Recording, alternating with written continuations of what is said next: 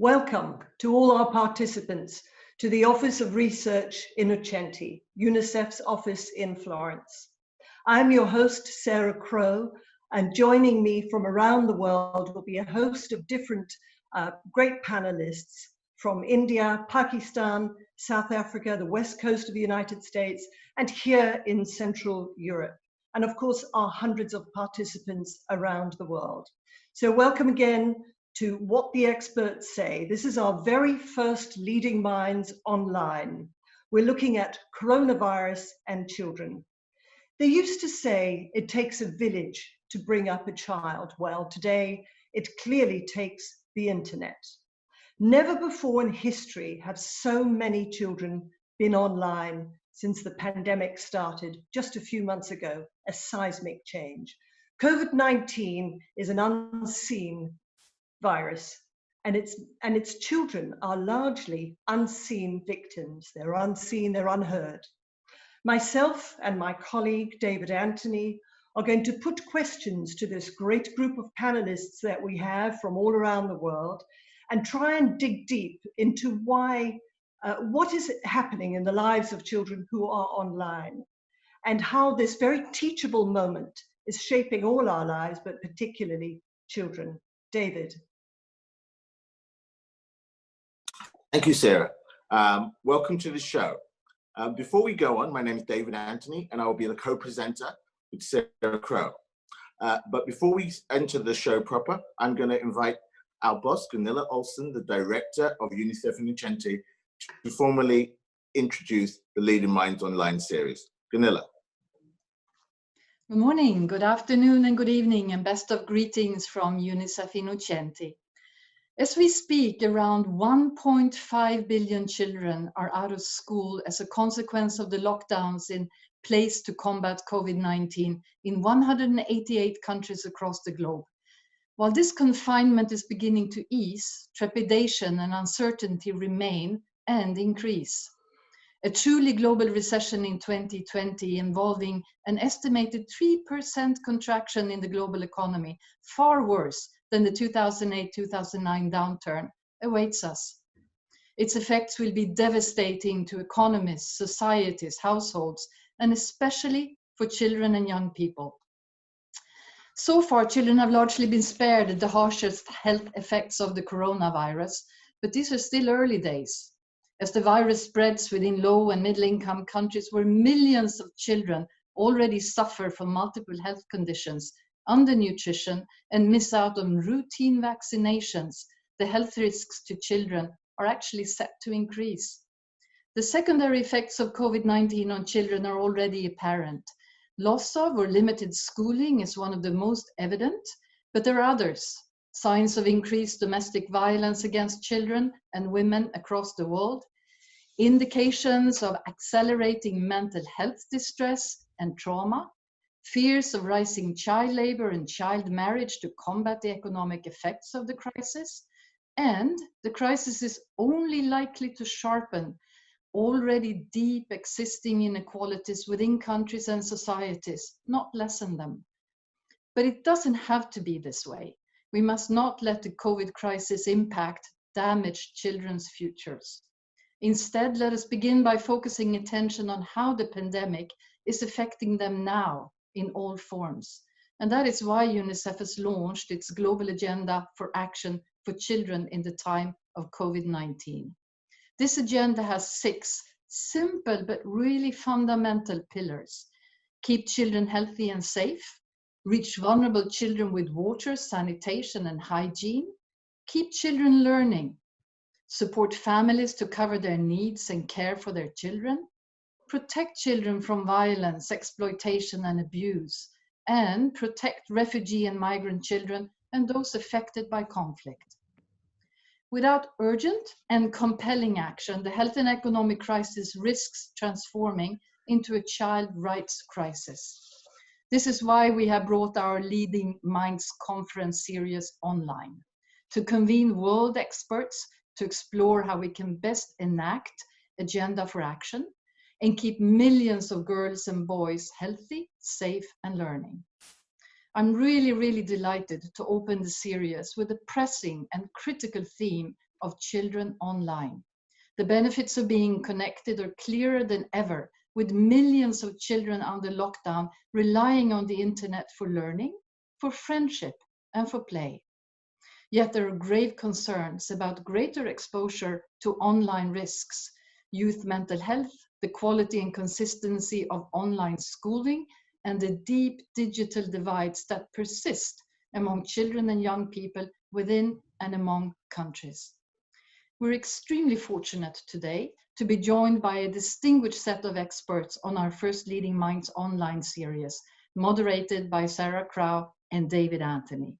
And I thank the Leading Minds team for the great work that you have done in bringing this to us. And I welcome from the bottom of my heart all the participants online to the series on COVID and children. And I now look forward to sitting back and listening to and learning from what our panelists have to say. Thank you so much, and over to you, Sarah. Thank you very much, Gunilla. Yes, indeed. Children may not be infected so much by this virus, but they most certainly are affected. Extraordinary, disproportionately in many ways, especially when you think that 1.5 billion children are out of school, and that doesn't mean that they're necessarily in any way learning. Before I go to the panelists to introduce themselves and to ask them one question with a very brief answer, let's have a look at some other data that we've pulled together that has just come out in the past couple of weeks.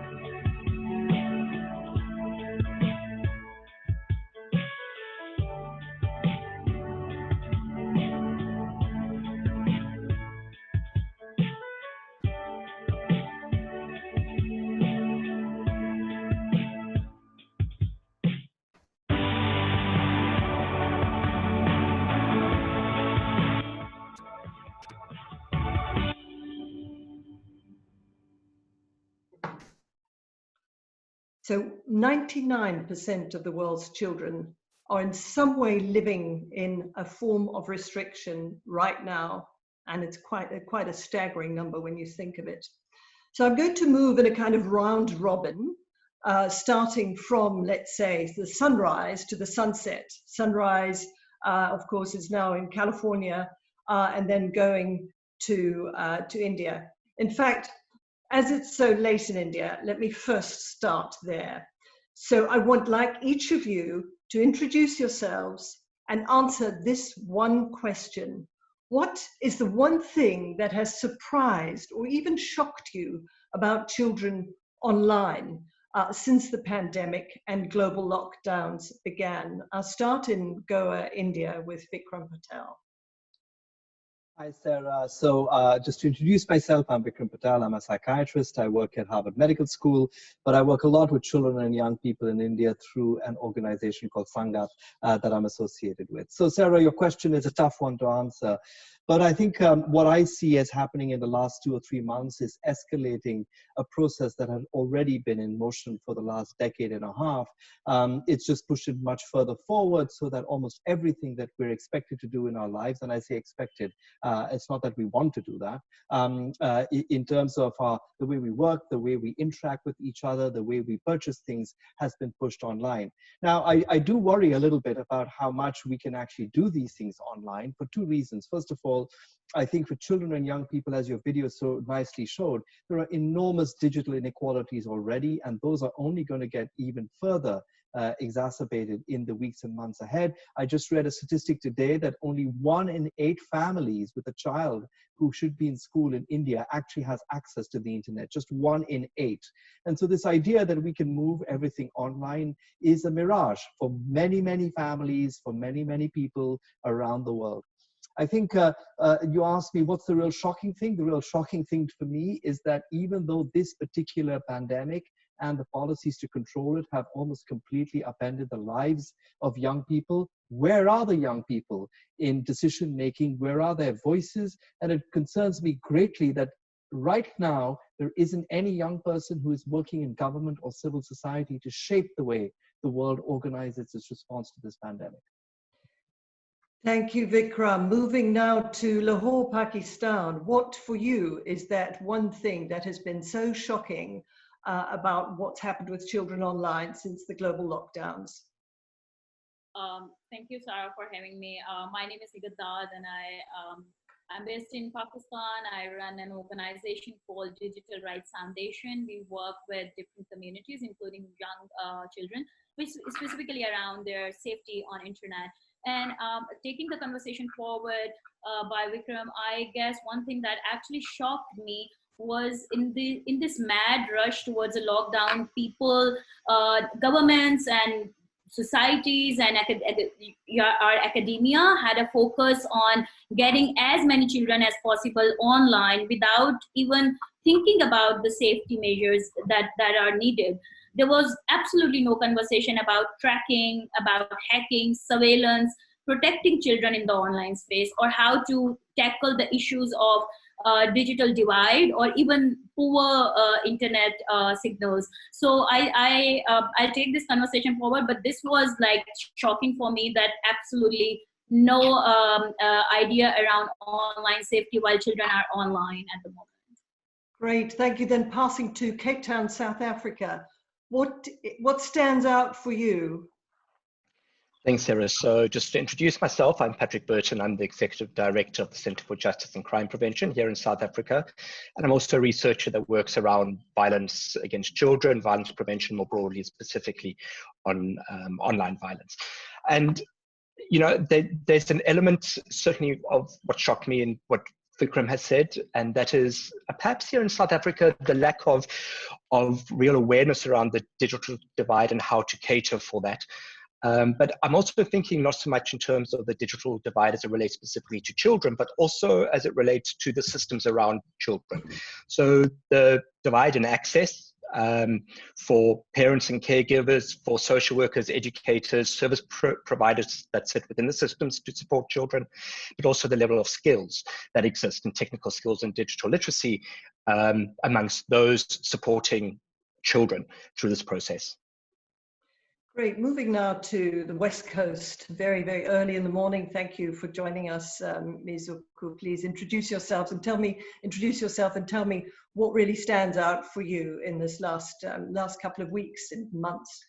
Sure. Thank you, Sarah. So I'm Mimi Ito. I'm a cultural anthropologist and I'm a learning scientist, and I study how young people engage in social life and gaming and play and other activities they do for fun online, but with an eye towards how we can make those engagements productive and educational. And I direct the Connected Learning Lab at the University of California, Irvine, and I also lead a nonprofit called Connected Camps, which offers online learning experiences for young people.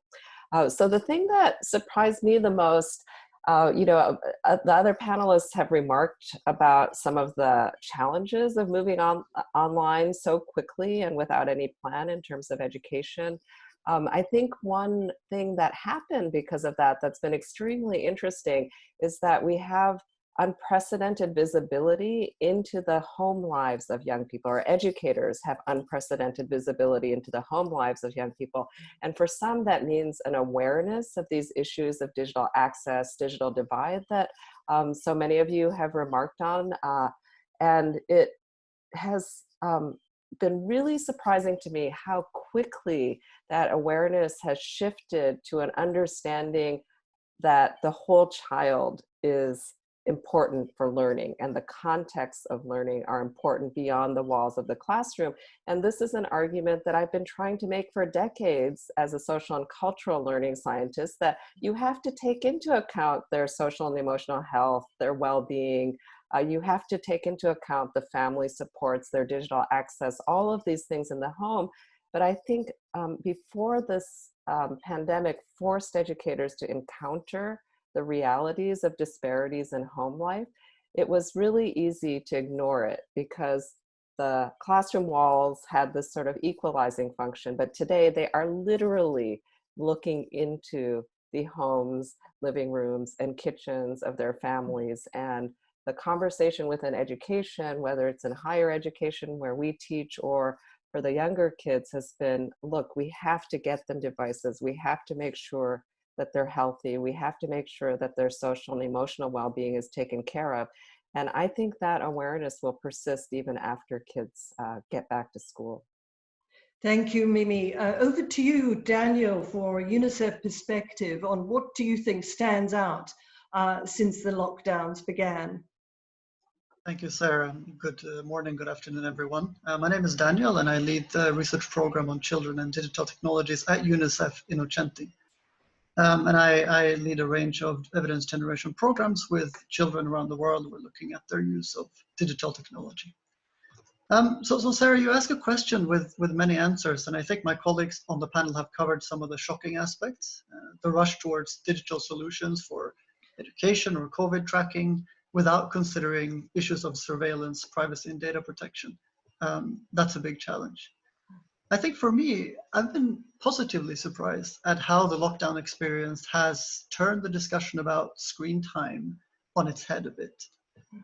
People seem more on board now with the idea that screen time is valuable, that it's beneficial for children, that video games and social media are great ways for children to relax and de-stress and spend time with friends.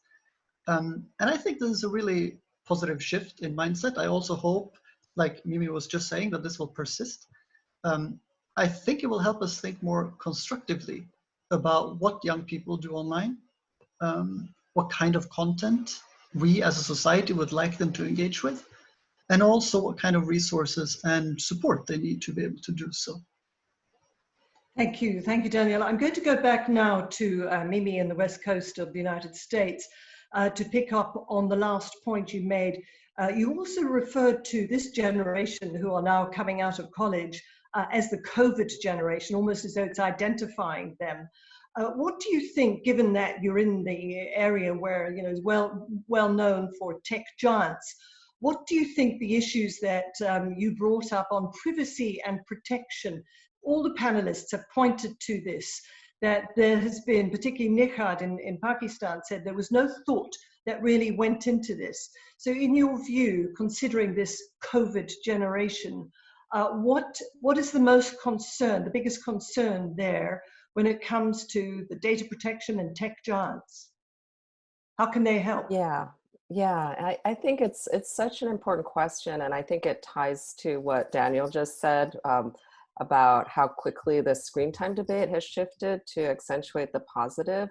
I think the risk there is obviously that tech companies are like newly empowered in this ecosystem because we have recognized their value in ways that I study mostly teens, and they've been trying, as Daniel has mentioned, to they've tried to convince their parents that technology is actually a good thing. It's a source of social support. It's a place for learning, all of these things.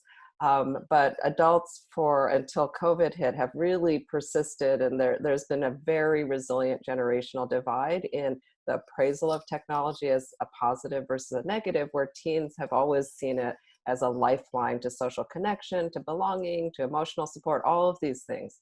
And now we're in an environment where suddenly grown-ups are experiencing what teens experience on an everyday basis, which is not being able to be physically co-present with people they want to bond with.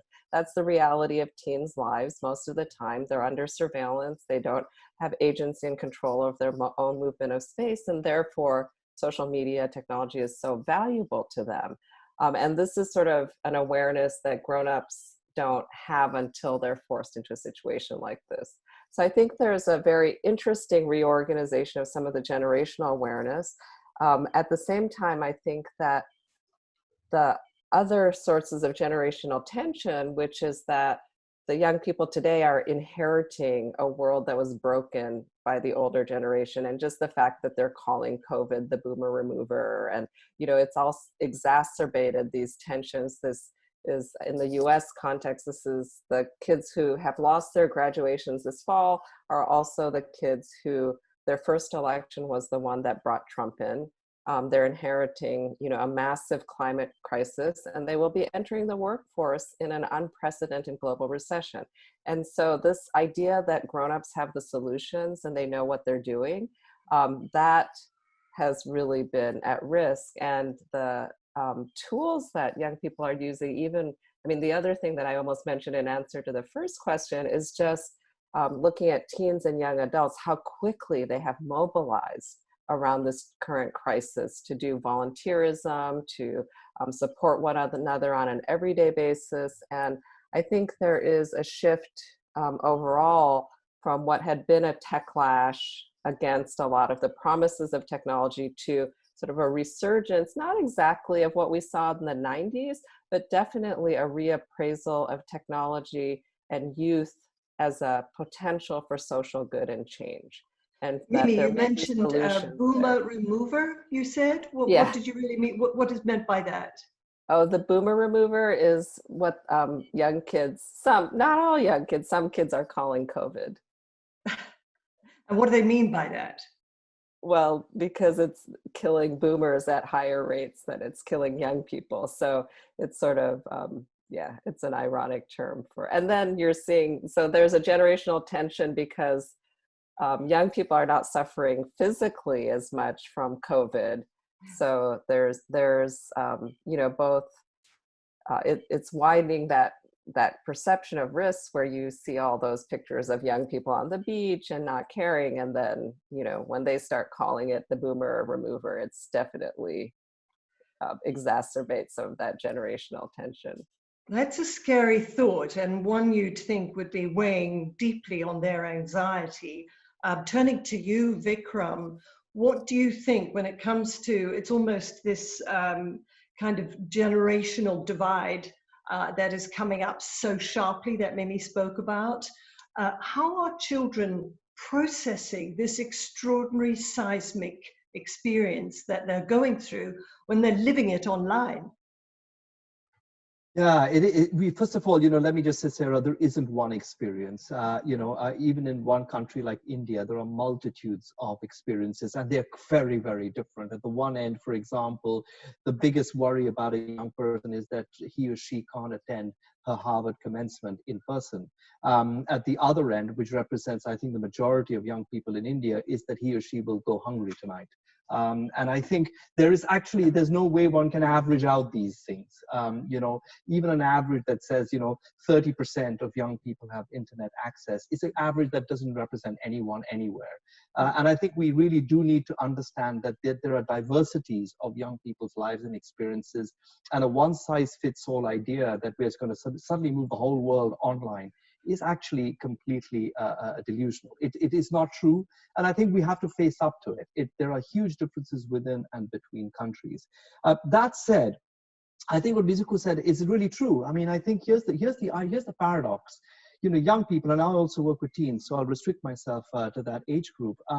This is the most critical transitional phase in the life course. You're making this incredibly complex transition from being totally and completely dependent on adults for your well-being to being completely autonomous and independent. And you make these enormous transitions in big areas of your life, completing your education, finding a job, and making relationships. And all of these have been thrown under the bus, not by the virus, but by the containment policy for the virus.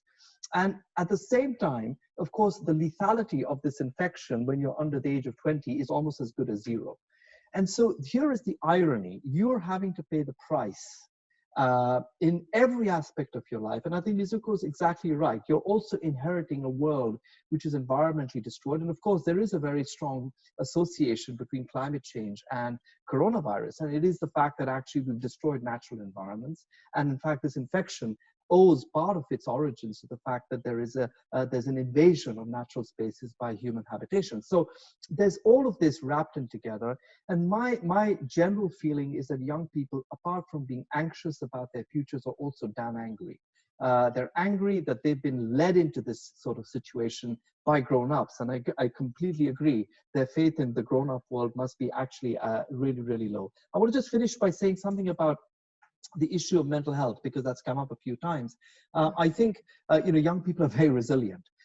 just as much as I think they will feel anxious and despondent and panicky right now, if the circumstances should change in a way that is enabling, they will also feel a lot more optimistic, because actually optimism is a very, very core characteristic developmentally of this age group. However, if these situations continue in an unremitting way, then I do believe there are risks. There are really major risks to the mental health of young people. This is the age group in life when most mental health problems emerge. And I do think this is a very important juncture for us to think carefully about what do we need to do to ensure that this stressful, awfully stressful situation that young people are facing can be mitigated and moderated in the very near future. Thank you, Vikram. You've mentioned a lot about, we've all mentioned something about digital divide and the sort of sense of haves and have-nots that really have been exposed by this crisis, and by this sense that children are really not seen in this crisis because they're all online, or if the lucky ones are online in many ways.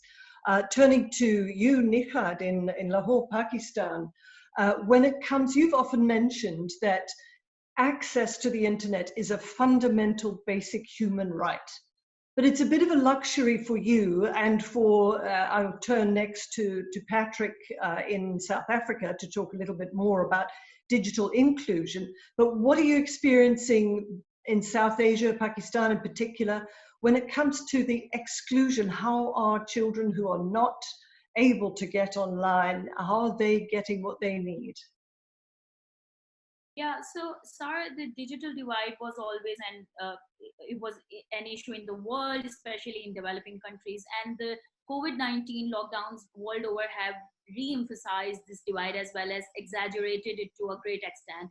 And if we take the example of Pakistan, the lockdown basically revealed major issues with the stability and the reach of the internet connections across the country.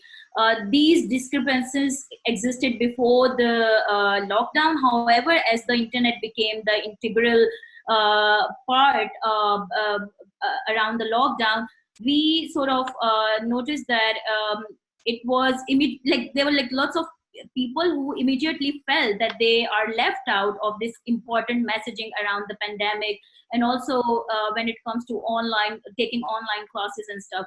Additionally, it also meant that it sort of revealed that the divide among the haves and has-not, especially in the cities and in the rural areas. The 70% of the population in Pakistan live in the rural areas, and most of the people, they sort of go to cities to take part in a good academic institution and complete their education. And once the lockdown started, they had to go back to their villages and to their towns. And I think that sort of revealed when they went back and they had to take back those online classes and they didn't find internet in their villages and towns. I think that's where they started protesting that either the state should look into the COVID first and figure out how everyone can take part into online classes, or internet accessibility should be also there on their agenda while they are dealing with other issues.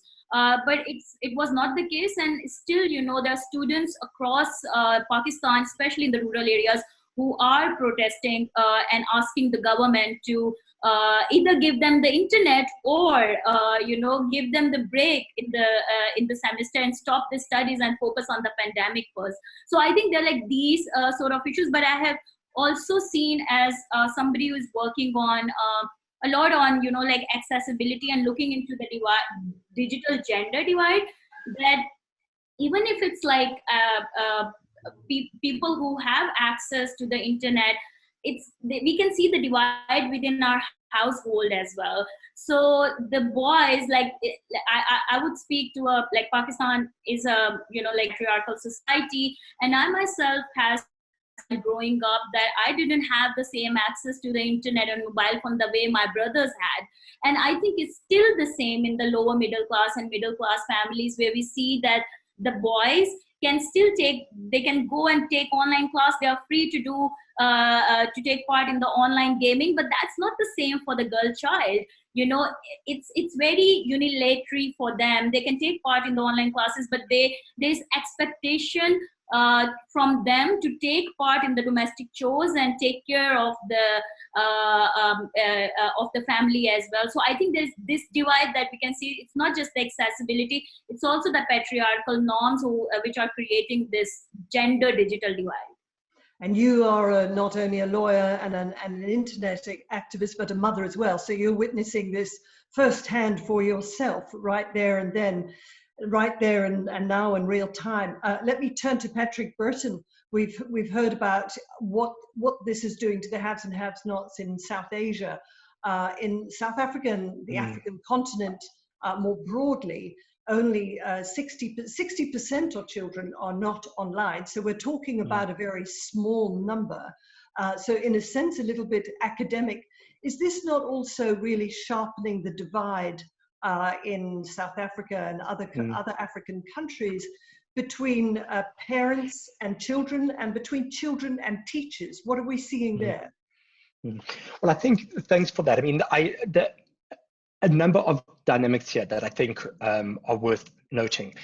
The first is that South Africa is somewhat different to many other countries on the continent, and we have much higher levels of access to devices and to the internet. But the major barrier there is the cost for children, for households, for parents to get online. So that's where the major barrier lies. It's not so much getting access in and of itself.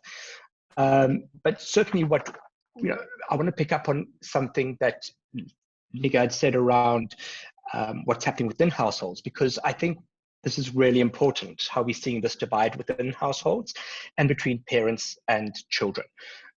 So I think it's generally accepted a lot of the time, certainly here in South Africa and in many countries that are working in the region, that children actually are more digitally literate, have better skills online than adults and parents and caregivers do.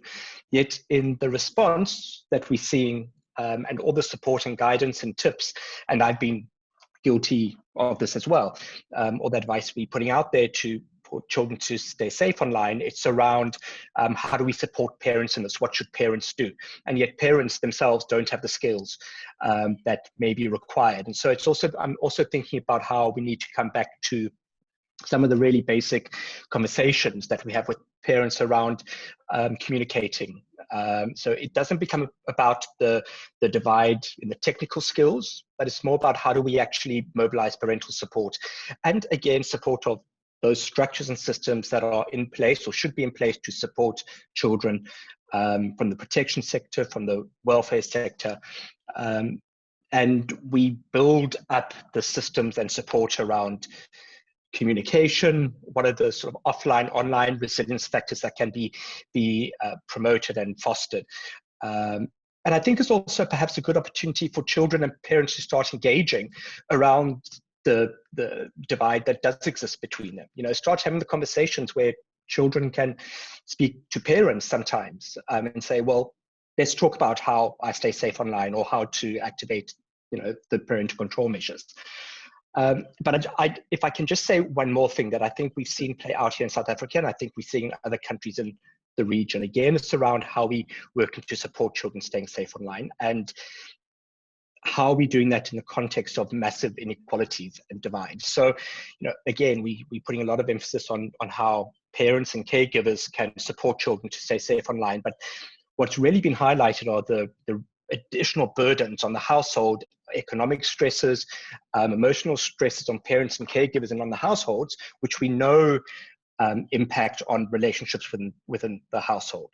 And so we're asking parents to engage with children to help them stay safe online, but at the same time we're seeing queues of thousands of people for standing in line for food parcels or grant payments, and they're out there all day. Where do they find that time and emotional space to start engaging with their children around online safety? So and that applies to probably the majority of the population. And so I think we need to start conceptualizing what all those broader structural and economic inequalities and sort of failings are, and how we conceptualize this within that environment. And clearly, as we heard earlier on, the secondary effects, the secondary impact of this crisis is not yet felt, and clearly that's going to be in the economic field. Turning to you, Daniel, in your work with UNICEF Office of Research Innocenti in Florence, Italy, it's kind of seen as the intellectual lighthouse, if you like. You've done a lot of work, Global Kids Online, on what children themselves are saying and doing. How do you see, what are you seeing there in that domain? How children are going through this right now? I mean, you haven't done recent surveys, but what does your experience tell you right now about issues that have been of concern to parents, such as what they're exposed to online? You know, you spoke, I think, about a third of children are exposed to harmful information, fake news, this kind of thing. What are you seeing from your work? And I think it's, right now we're in an interesting position because, as you said, a lot of children have just jumped online. They do much more things online than they used to do before. And I think on the one hand, there is concern that they're going to experience more risks, but we don't know that. And I think it's interesting to think about what's going to happen now that children rely more on technology for learning, fun, and friendships. And we see in our research with children that they can really learn a lot of things from using digital technology. And now it's becoming more and more central to their entertainment, to their social interaction. And children know this. I mean, that much is very, very clear. They know about the learning opportunities. They know that this is central for social interaction. They know about the risks. And I think as adults, we need to be much more aware of the fact that they actually know. And so right now, I mean, what I would like to pick up on is that many of children's favorite activities online, they're very conducive to learning and to social interaction as well. But there is a really interesting blend online between learning, fun, and friendships that kind of happen quite easily. And children do a lot of informal learning or spontaneous learning through technology. And that's not necessarily learning that we can easily measure or test like you would do in school, for example. In our research, we see that some of the favorite activities that children do online, they tie in very easily with learning. Like by browsing the internet, they learn about hobbies or celebrities, comes through very strongly. They read the news. A lot of children actually consume news online, and they learn about the world. From playing video games, they learn how to interact, collaborate with others, to plan and strategize, and so on. And those are really, really important things to learn. And we see that children are really motivated to engage in all of this, because for them, this form of learning is actually more like entertainment, right? They do it in their spare time. They do it together with their friends, and they do it for hours and hours voluntarily. And those are all really great learning opportunities. And I think that's fantastic, and that it should really be encouraged. But my sense is that we as adults, and we see this when we speak to parents in our research as well, we don't always understand the value in this. And too often in our assessment of online learning and our thinking around what children should get out of being online, we seem to focus quite narrowly on things that we teach in school, like, did you learn maths or did you learn geography online? And that, I think, is not really where children find the most value.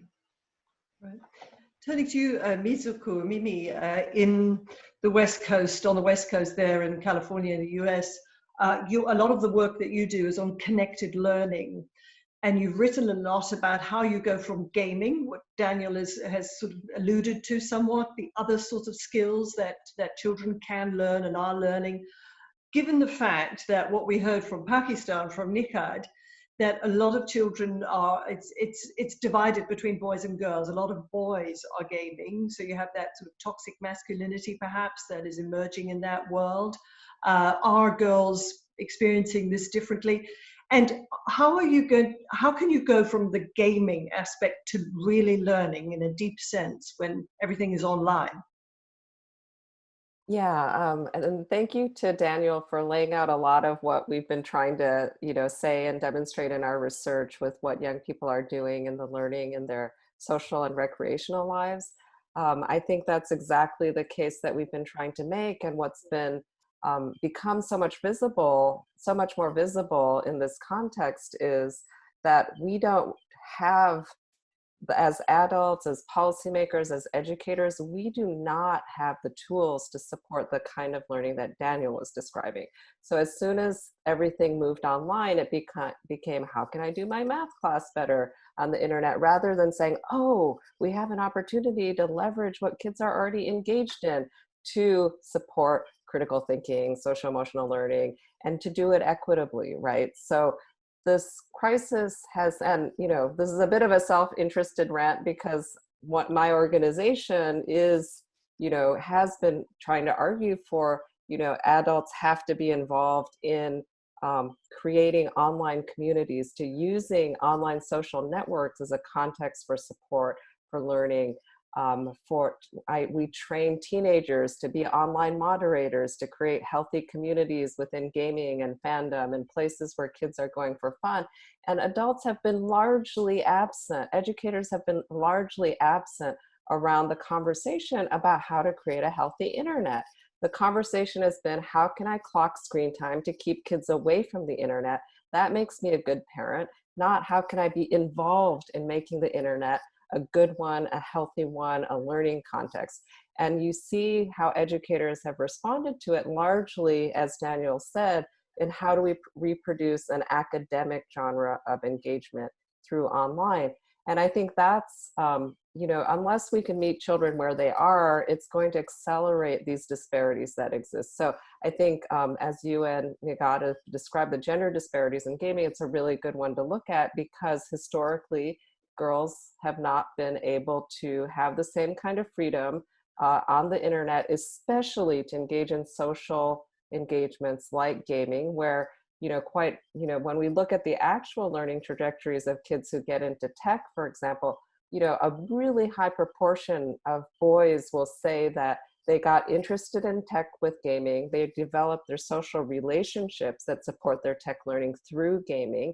And it continues to be a source of social support for men in the tech industry, even after they become career tech people. So what's invisible, the invisible divide, is the social capital around technology that young people develop through these online communities that are just as important for their success in learning as content and knowledge that gets pushed through schools.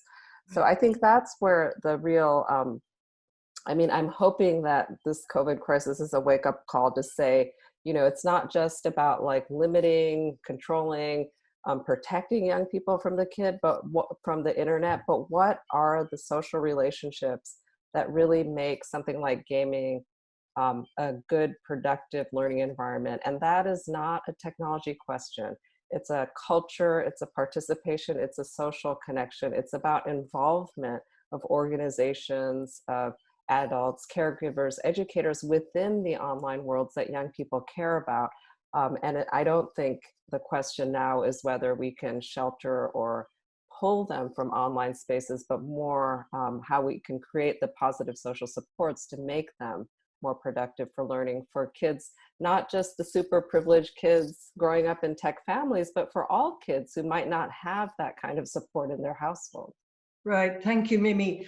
I think it's a good time now to reflect on some questions. We have almost 200 odd participants. We've had questions coming in from all over the world. I think we had an earlier one. My colleague David will start looking at some of these questions. I think we had an earlier one from South Africa on particularly around the human rights issue, because that was mentioned very strongly from Pakistan. If it is indeed a human right, then what is to be done with all those children who do not have access, some 60% on the African continent. So over to you, David, to take some of those questions. Maybe start with that first one to Nikhad or any others. Yeah. Over to you, David. Thanks, Sarah. A great discussion and wonderful questions coming in online for all of you. We'll make sure that all of the panelists get your questions, even if we can't ask them all in this live webcast. Nikhad, we have a question about, is not being online now a violation of children's rights? And if so, what do we do about that? Over to you.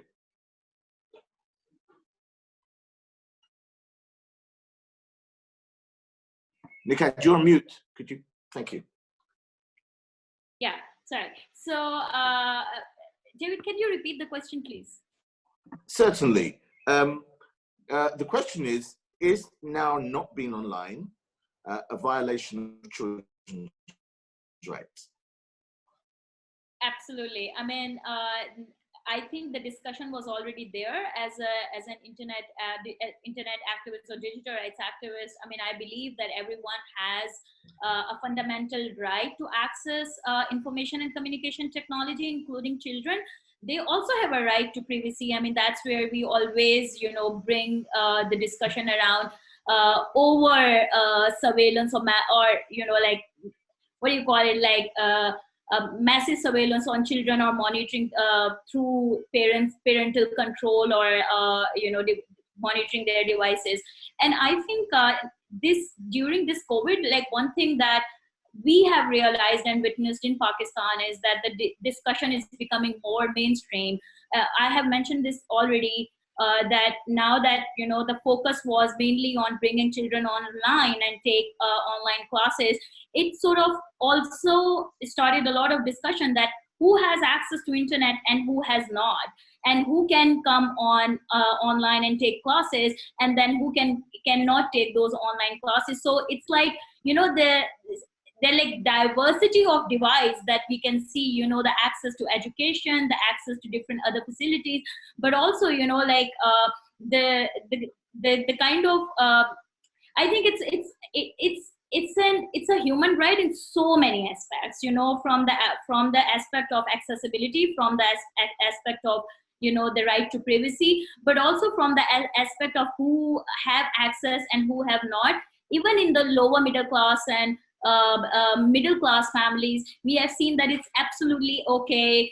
The boys can do whatever they want with their devices, but the girls cannot. And when we were just having a discussion around online gaming, I mean, I actually worry about the already existing divide in the society around the violence against women, which is now increasing in the online space, because young people or like people have more time on their hands while they are sitting in their homes and have access to internet. And I think there is this fear within the families, or the male members of the families who are the heads of the families, who sort of try to control the activities of women and say, oh, you can be online because that you can be harassed. And I think there is always a focus on women, that what she can do and she cannot, just to protect herself. And I think this is the kind of thing that I'm seeing that increasing, where boys can do whatever they want, but the girls are still, their activities are controlled. I mean, I as a single parent, I mean, I witnessed my son, he can play a game on a mobile phone, and now we have games where people can talk to each other, right? So I can hear the voice coming out of a room, and I know that, all right, so he's playing a game, and that's why he's like talking to some other person through a game. But it's not normal for a girl. So if a girl is in the room and if she is like talking like that alone, I don't think she can do it, because then the family will be like, what's going on, who she's talking to, what she's doing. And I think that's where the toxic masculinity, I can see that it's actually I worry about that the already existing inequality in the society will actually increase. Thank you, Nika. Thanks, Any Neha. others from Big Circle in South Africa? Any others coming in online there, David? I see quite a few. There are quite a few, Sarah. I'm going to have another one maybe to Mimi and to Vikram.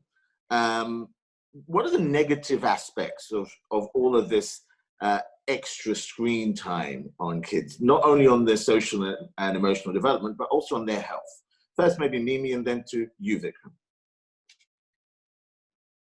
Yeah, so I think the negatives, a lot of,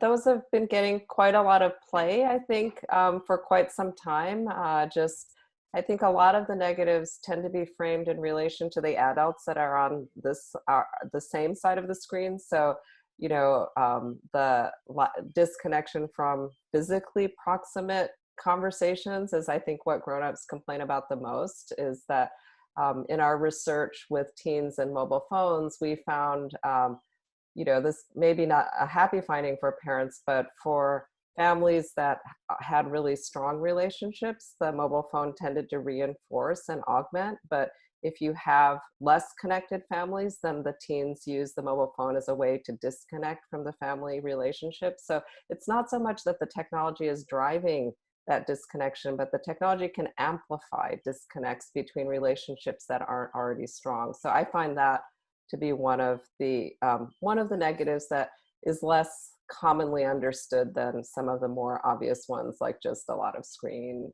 time, not going outside, et cetera, that I think are well understood. So I just want to weigh in. I completely agree. I think the conversation. Thanks, Mimi. Vikram? Hi, I want to agree with what Mimi said. I think very much the relationships that we form on online, the young people form online, are often heavily moderated and modified by the environments that they face in their real world environments. And I think she's exactly right. I think when parents are focused too much on the social media, they should perhaps step back a little bit and think about the relationship that they have with their children as an alternative. I wanted to say one more important thing about this conversation on the issue of screen time and childhood, is that there are huge differences when you're talking about a 5-year-old and a 15-year-old. We tend to sort of lump them together like as if they're all part of one kind of homogeneous group, developmentally speaking. I do think what neuroscience is telling us is that a 5-year-old is likely to have different effects on their developing brain according to the amount of time they spend on screen as compared to a 15-year-old.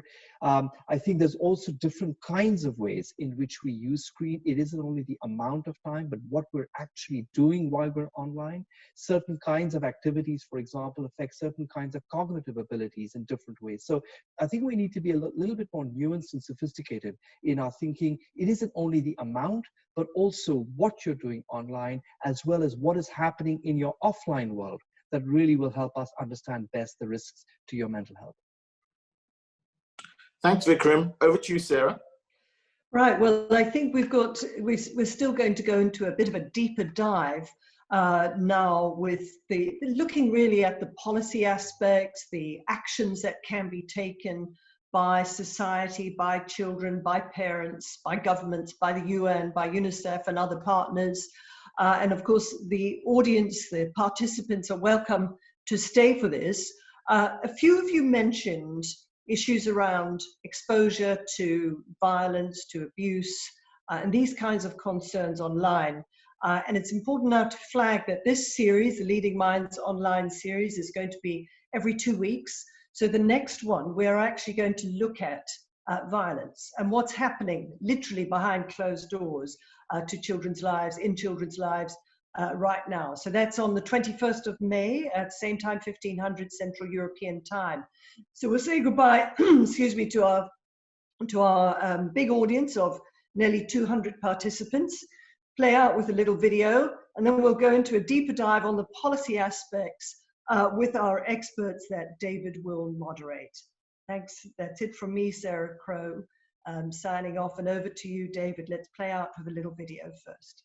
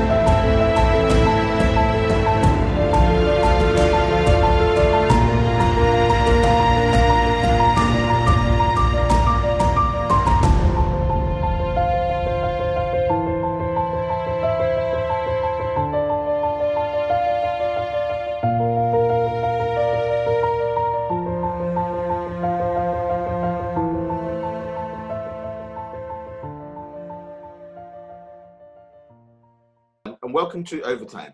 This is where we're going to go a little deeper into not only what the great aspects are that our panelists have actually talked about, but what we can do about it. So maybe I'm going to open that question up so that we can address this from the back, starting with Mimi. Mimi, if you had to talk to policymakers and parents, what are the one or two things you would want them to take away from this particular conversation about COVID and children online?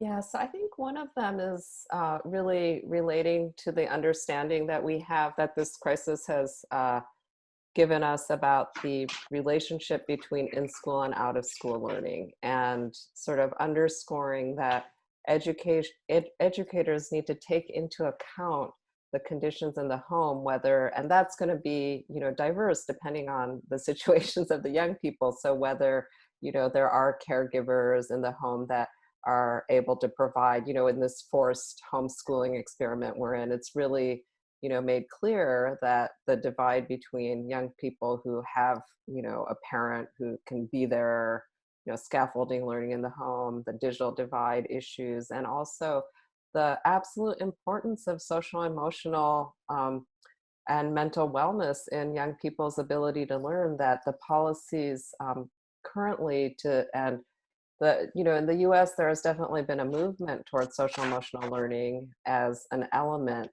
of education. But I think continuing to underscore the importance of the whole child and the relationship to the support systems they have at home are absolutely critical.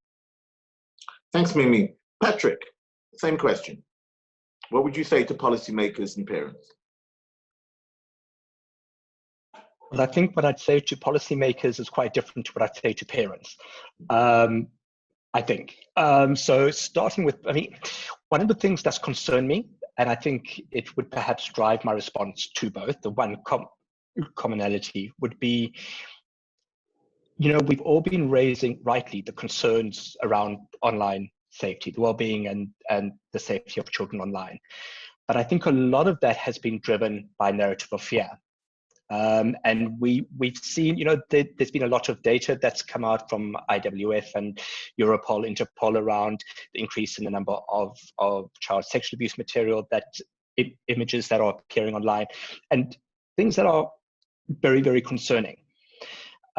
Also, the number of reports to helplines that have skyrocketed in some countries. We don't understand what that data means. The number of reports is not in itself sufficient to actually tell us much, because we need to know, has there been targeting? Is it a result of more people becoming aware because of the material that's being promoted, because of the interventions, etc.?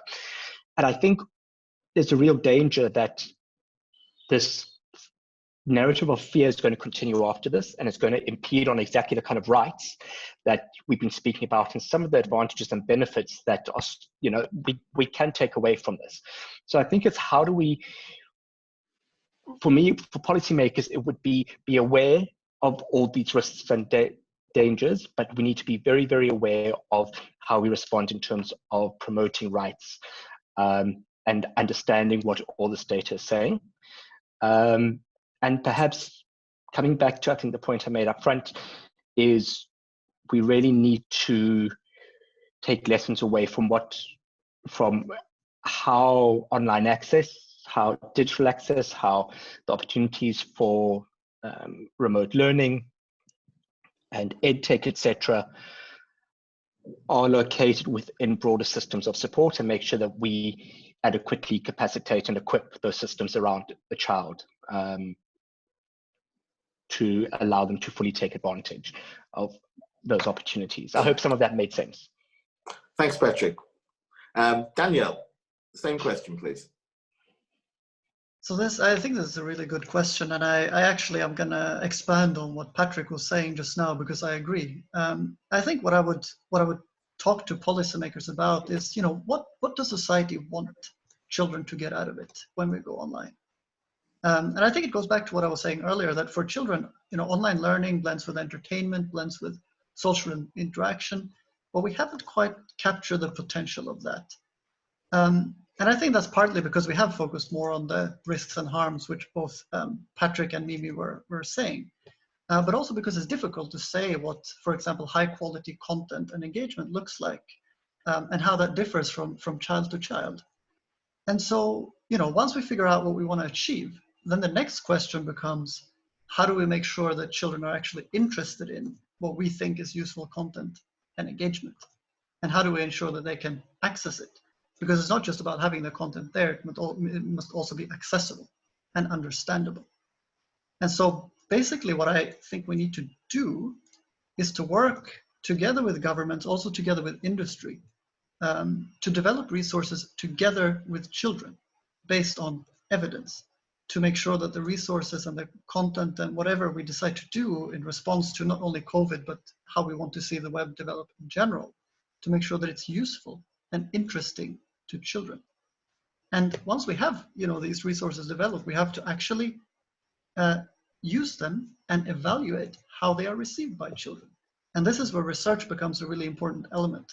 We have to actually see what works, and then we have to adapt and improve as we go. And I think there are really no shortcuts here. With too much online content having been developed and shared, but not evaluated in terms of its usefulness. And so we probably have a range of resources that children can benefit from that are amazing. But we have almost no way to determine which of these resources are useful and which ones are not. And I think it's a time to kind of take a step back, let young people guide us on this, together with some really strong research to evaluate what useful actually looks like to children.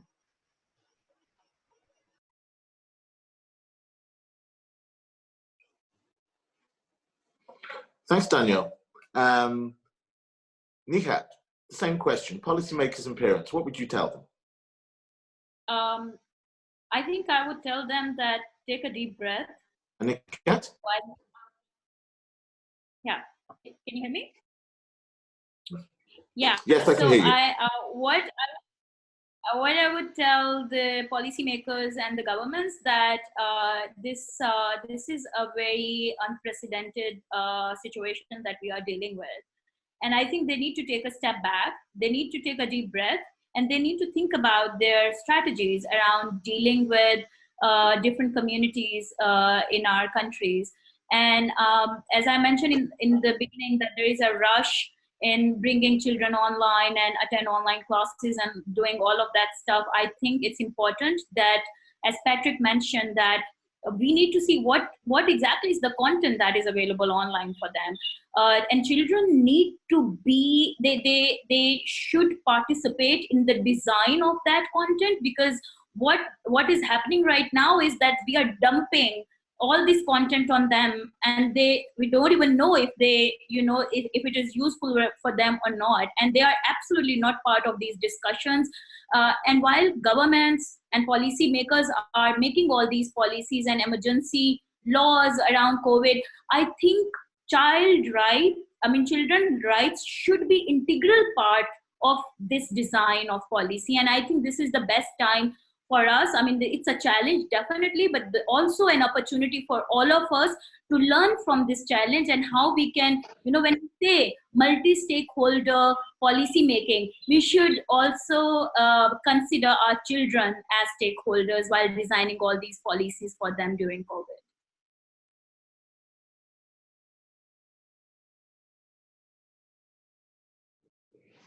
Thanks very much. Lastly, Vikram, what would you say to the parents and the policymakers about what they can do going forward? Well, I'd agree with everything that's been said before, but just to amplify 2 points. One is that actually technology in and of itself is neither good nor bad. It's just a technology. I think, as we've heard repeatedly, it's what you use the technology for, how you use it, and what content you have. That is what I think we need to have consensus on. And I don't think we can see these conversations about the kinds of content that are targeting children in isolation from the broader global conversations about how is the internet being utilized. Consider, for example, WhatsApp. The same platform can be used in wonderful ways for us to stay in touch with each other, to share learning lessons, etc. But the same platform can also be used to incite hatred and enormous amounts of violence. So it isn't the WhatsApp that really is the problem. It's really the level of control that society chooses to have on how that particular technology is being used. And David, to be honest, we do not have that consensus right now. And it's a work in progress. The second thing I will say is that to both policymakers and parents, Equity is at the heart of digital access. Within the homes, parents need to make sure boys and girls, older and younger people have equitable access. And across society, policymakers need to make sure that the digital revolution can only really reap benefits if everyone has equal access, both, I think, in terms of the infrastructure, but also the cost. Dave, Okay, can I Vikram, pick thanks up so on that much. point? Can I pick up on that point? Because I think it's really key. And there was a question coming through about that. As Vikram said, it's neither, technology itself is neither good nor bad. It's what you do with it. But one last question before we wrap up and play out with the little video that we were going to see earlier. To each of you, just a quick, like 10, 15 seconds. You've all mentioned the digital divide, gender divide as well, but seeing that policymakers can't by themselves bridge that divide, how can it be done? Because this is really the key. Whether we look at the internet today as a utility for girls and boys and young people around the world, learning, living, we're going to have to be COVID ready, they tell us, for the next while. So just a whip round for each one of you, last comments on, before the fire engine goes off somewhere, last comments on how do we bridge that digital divide going forward? First of all, starting from West Coast in the US, Mizuku, Mimi. Yeah, I guess I would just call attention to not just the technology access divide, but the participation divide, kind of along the lines of what Nigat was underlying, the gender divide between boys and girls and their access to gaming.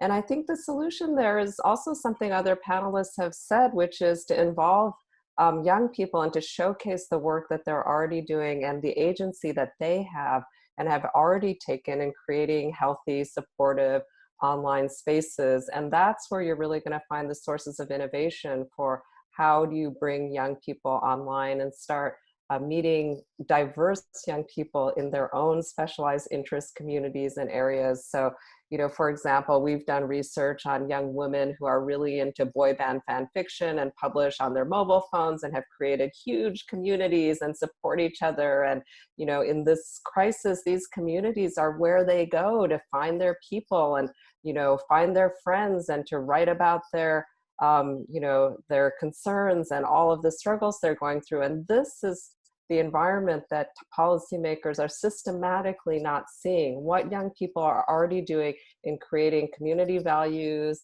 society, you know, norms for online society that is already there. We don't have to create it from scratch. So I would say meet young people where they are.